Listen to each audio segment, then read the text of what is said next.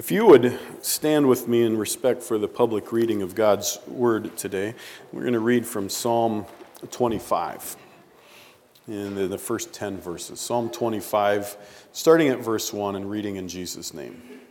To you, O Lord, I lift up my soul. O my God, in you I trust. Let me not be put to shame. Let not my enemies exult over me. Indeed, none who wait for you shall be put to shame. They shall be ashamed who are wantonly treacherous. Make me to know your ways, O Lord. Teach me your paths. Lead me in your truth and teach me. For you are the God of my salvation. For you I wait all the day long. Remember your mercy, O Lord, and your steadfast love, for they have been from of old. Remember not the sins of my youth or my transgressions. According to your steadfast love, remember me. For the sake of your goodness, O Lord, good and upright is the Lord. Therefore he instructs sinners in the way. He leads the humble in what is right and teaches the humble his way.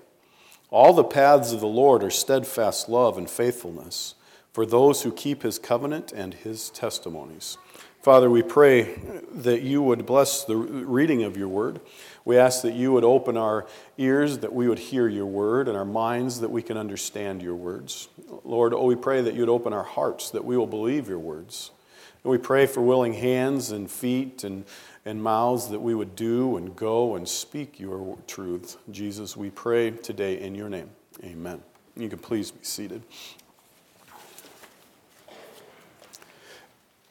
As we look at this psalm, and we see in here that the psalmist writes in asking God, as he writes this psalm, asking God to give him or to instruct him in the way he should go.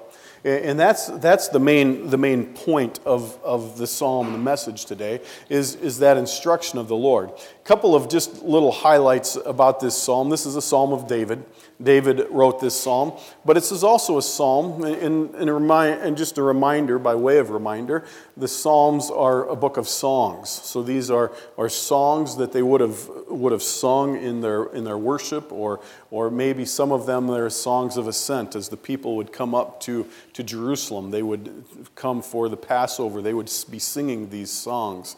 And so this book of songs, this one is written as an acrostic.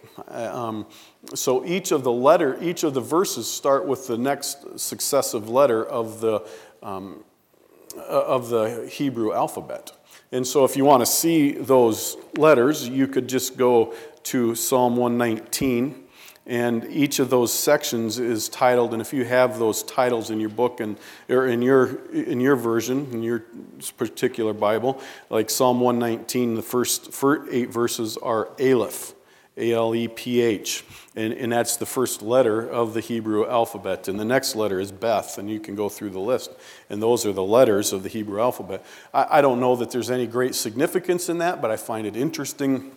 It's an acrostic, and so they can remember, and it's kind of a neat way. So we look at this in each of those verses, but this psalm, we're going to look at that with this thought. Teach me your ways. But look at what David writes at the beginning of that. Oh my God, in you I trust. You are my salvation. And then he says, make me to know your ways. He's writing as one. He's writing this song as one. And this song is written for one who is a believer in Jesus. And he's saying, I believe, I have faith. Help me to walk in that faith. Help me to live out that faith. Help me to live in the way I should. And so the psalmist writes, and he says, this is what I believe, and I trust in you. My life is in your hands. Now help me to live that way. And that's really, isn't that the part of our life that we live out our faith?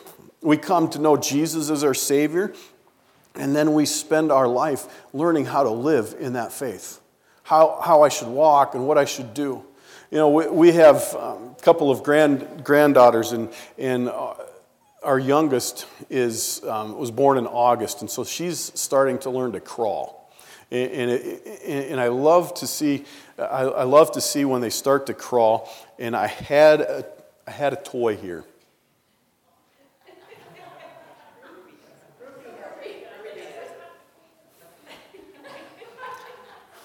Does anybody have a spare toy? I hate to take that away from you. Thank you. I'll give it back. I love to watch a little baby as they're learning to walk or learning to crawl, right? Because they'll have a toy, and that toy will be there, and they'll be playing with it. And as they play with it, it gets moved just out of their reach. And you guys have seen this, and some of you will, well, maybe some of you don't really recognize this, but you'll see it when you start to see your kids or start to notice them. But it's just out of their reach, and so they reach for it, and they're learning to crawl, right? They're learning to move, and so they reach and they pull. But what happens, they're trying to reach for it, so instead of pulling themselves towards it, they push because they're trying to reach it, and they crawl backwards. Almost every child I've ever seen, the first thing they do is they crawl backwards, right? Because it doesn't make sense. I don't know. Okay, some of you might say, well, Marshall, you have the mind of a 6-month-old. I don't know. But, right, to reach that, it makes sense to reach for it. And so you're reaching and you push backwards. Right? We learned that you have to motivate and you have to pull to get there. Right? And so as a child, they learned these things, right? As we've grown and we've matured, some of us have grown and matured faster than others. And we learn and we get up and we crawl and we walk and we run. And when we do this, we have to learn the steps. We have to learn how to do each of those things. We learn to sit up on our own. We learn to eat on our own. We learn to walk and to play with toys. And we learn all of the things that we have to learn to be able to get a job, make enough money so that we can go to our second childhood and play again. Whatever, right? We learn all of these things, all of these ways that we have to just to live, right? To be healthy. Well, we have to learn how to live spiritually too. Not just physically learning how to crawl, but spiritually learning how to crawl. Not just learning physically how to walk, but spiritually how to walk. And we have the instructions of God. And God tells us, in the New Testament we read that God doesn't want us to be like babes, still drinking milk, when we should be mature and having steak. We should be having solid food, and instead we're still drinking milk. He says, that's not what he wants. He says, I want you to grow. And David, as he writes this psalm, he says, teach me your ways. Help me to know how to live. Help me to know so that I don't keep going backwards. So that you've saved me, and I'm reaching for this glory, and I'm reaching for that, but I'm pushing myself back into the crud of my previous life. I don't want that, David writes. And God doesn't want that for you. And David says, teach me, instruct me. See, we need to learn. We need to learn how to live lives of faith. You were born, some of you are going, yeah, that's pretty obvious, Marshall.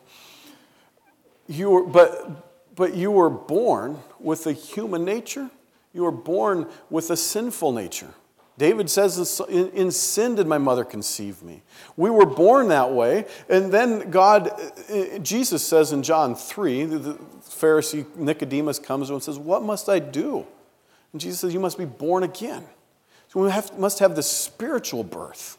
And so we have this old nature and this new nature.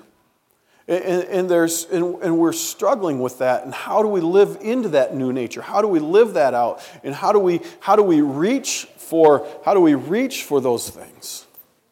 See, when God gives His instructions and God gives the Ten Commandments, and we have those illustrative there for us, so this is what you should do. This is God's standard. This is how you should live.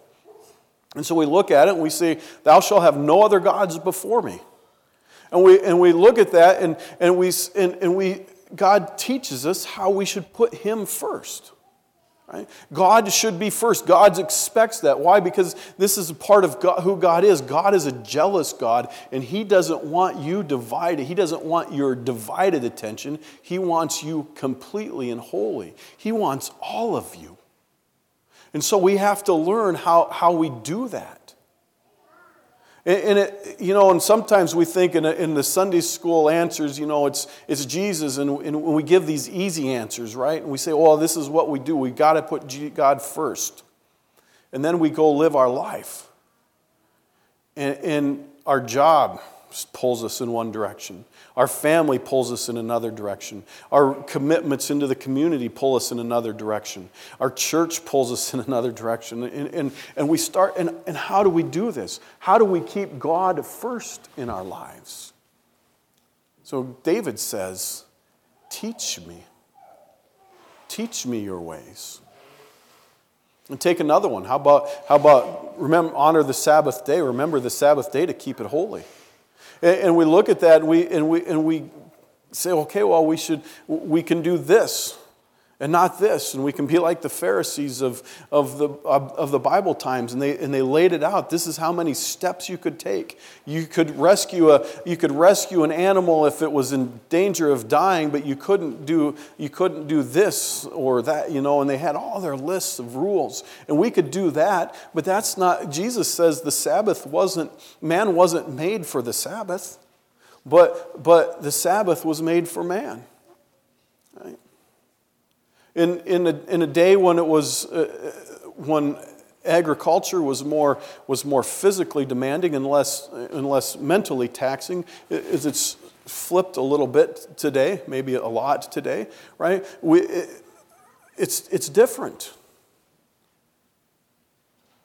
Maybe we need to be outside and going for a walk on a Sunday afternoon rather than sitting on our recliner taking a nap, right? Because we need to rejuvenate. And God says this is met. So we ask God, just as David did, teach me your ways. Help me to know how to live in your truth. Help me to know how to honor that Sabbath day, that I'll keep it holy. How about thou shalt not murder? And don't murder. And we look at that and we say, oh, well, that one's easy. I haven't murdered anybody. And then Jesus says, if you hate your neighbor, you've committed this sin. You've broken this commandment. And so we ask God, teach me your ways. Help me know how to live today in them. Help me to know how to walk through them, that I'm going through honoring you with my life. As believers, as people that are trusting in Jesus, that we've put our lives in His hands. Now we say, teach me. Teach me how to live. Instruct me in the ways I should go.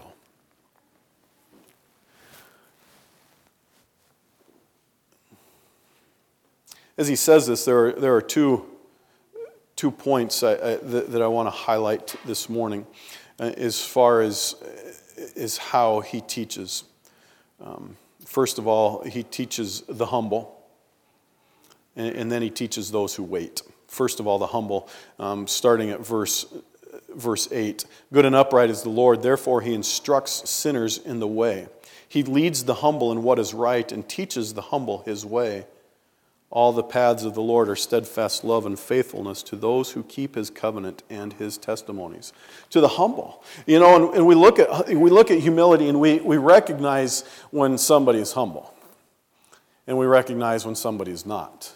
And you've probably heard this. You've probably heard the statement. Somebody say the statement, "Well, I'm humble, and if you don't believe me, ask me," or something like that. And if you have to tell somebody that you're humble, it's pretty obvious that you're not, right?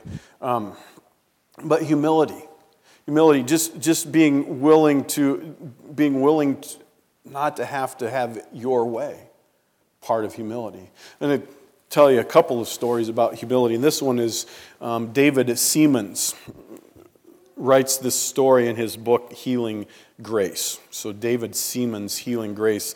And he didn't say where he got it, so I'll take it from there. This is from the funeral of Emperor Franz Joseph I of Austria. For more than 600 years, the Habsburgs exercised political power. And so 600 years now, Franz Joseph dies. And this is the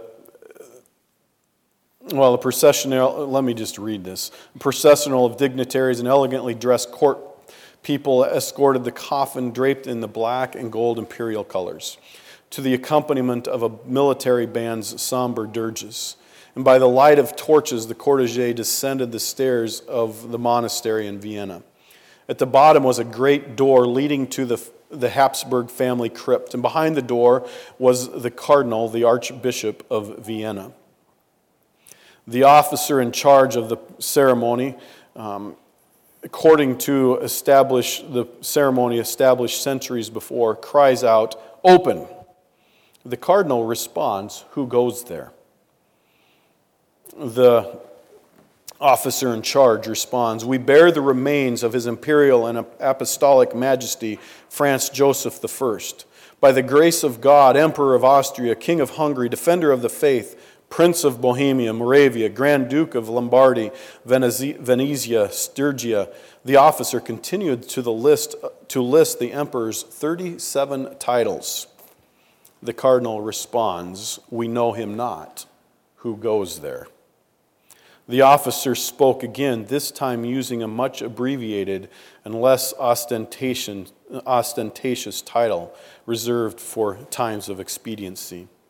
The cardinal once again says, "We know him not. Who goes there?"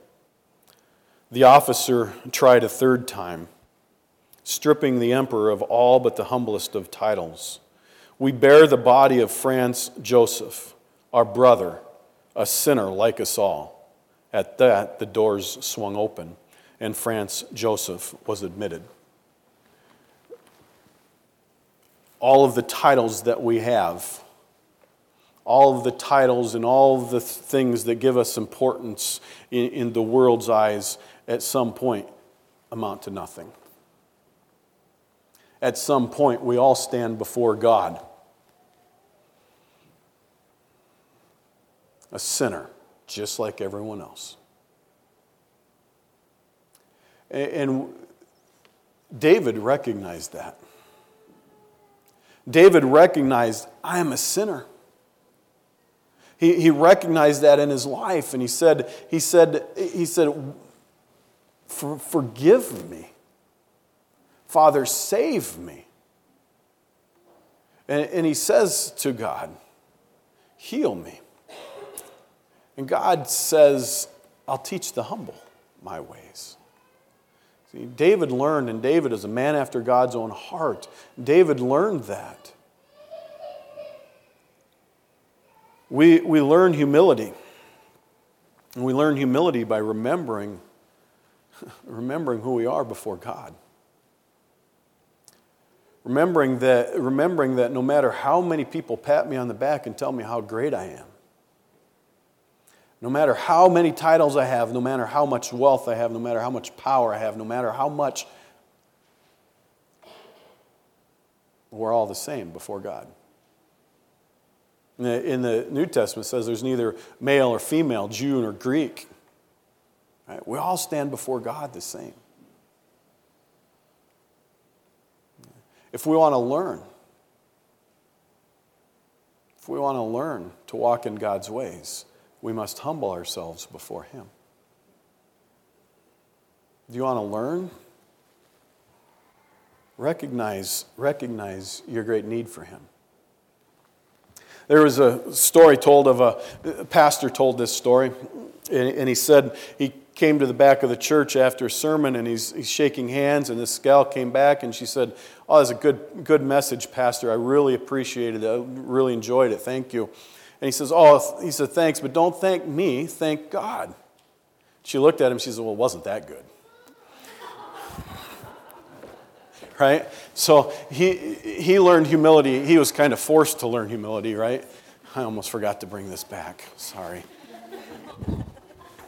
He was kind of forced to learn humility, right? Because his message was, it was good, but it wasn't that good, right? Well, sometimes in life we're going to be faced with those kinds of situations. Right? We're going to be reminded. And how much better, isn't it, that we've already come to that point of humility on our own rather than being pushed into it. Humility, not necessarily easy. Then the one, and I had the children help us with that a little bit, wait. Those who wait on the Lord. We read, as we began our worship this morning, we began with Isaiah. Those who wait on the Lord will be lifted up. Right? We need to wait on Him. And wait for Him to, He says, "For you I wait all the day long." We might have to wait for God and wait for God and wait for God, but God never fails. God will pick you up. God will lift you up. God will lift you up on wings of eagles, as He says in Isaiah. But we have to wait. Wait for Him. Boy, I was going to say it's easy. Well, it can be easy for some of us. Maybe this is the way I should say it. Some, it's easy and they just want to charge in, right? We just go. For in our family, I am the thinker and the plotter, and let's wait. Let's just take our time on that, and we consider it. And Tara, she's kind of the opposite. She hears an idea, and let's go. What are we sitting around? There's an idea. Well, was it a good idea? It doesn't matter. It was an idea. Let's go. Right? She's just full bore ahead, and I say that in a humorous way. Tara's got she's got a lot of wisdom. And she keeps me from doing a lot of dumb things. And sometimes she forces me to go ahead and not do the dumb thing that I would have done by waiting, right? And so for some of us, it's easy to say, we're just going to keep going. Some of us, we kind of couch our cowardice or our slothfulness or our indecisiveness behind the, "I'm waiting." Right? But he's saying here, waiting on God. Waiting for God's direction. And see, this is where we need His instruction again. We need His instruction on how to hear His voice and know His direction and know what He's saying. Is this God's direction, or is it just my whim? Is this God's will, or is this me forcing my will? We've probably all prayed something. We maybe haven't said it in these exact terms, but we said, here are my plans, God. Now bless them. We've all done it. Maybe not in those exact words, right? But we've all done it. We said, this is what I'm going to do. God, get on board. But we need to wait and say, God, what would you have me to do? Help me to get on board with your will. Let me wait on you. In the major decisions in life, we commit them to prayer, and we wait, and we wrestle them, and we maybe make lists, pros and cons, and we do all this, and we wrestle it out, and we talk to people, and we do that, and we wait. But maybe just in life in general, God kind of gets a second back seat. David says, wait on God. And then he says to God, teach me. Help me to know. And God teaches those who wait for Him. God teaches those who are listening for Him. God teaches those who are humble before Him.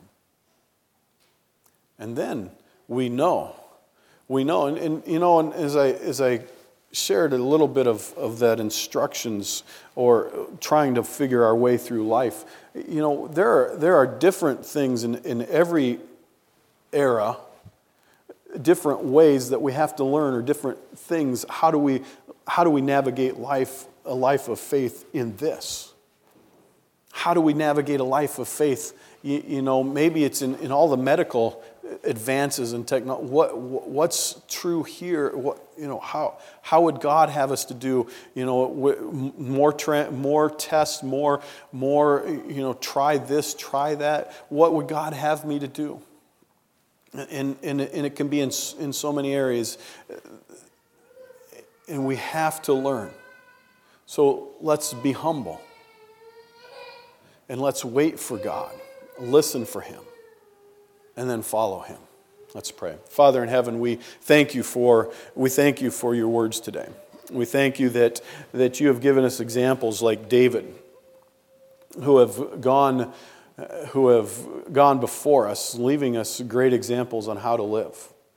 We thank you that you hear us, that you answer us. We thank you that you teach us when we humbly wait for you. Lord, we confess that we, like little babies, we need to learn and to grow. Help us to go beyond the stage of infancy to the stage of toddlers, to the stage of adolescence and youth, and to an mature adult. Lord, we pray that you would help us to find these stages and to walk through them confidently in you. Jesus, we love you and we pray in your name. Amen.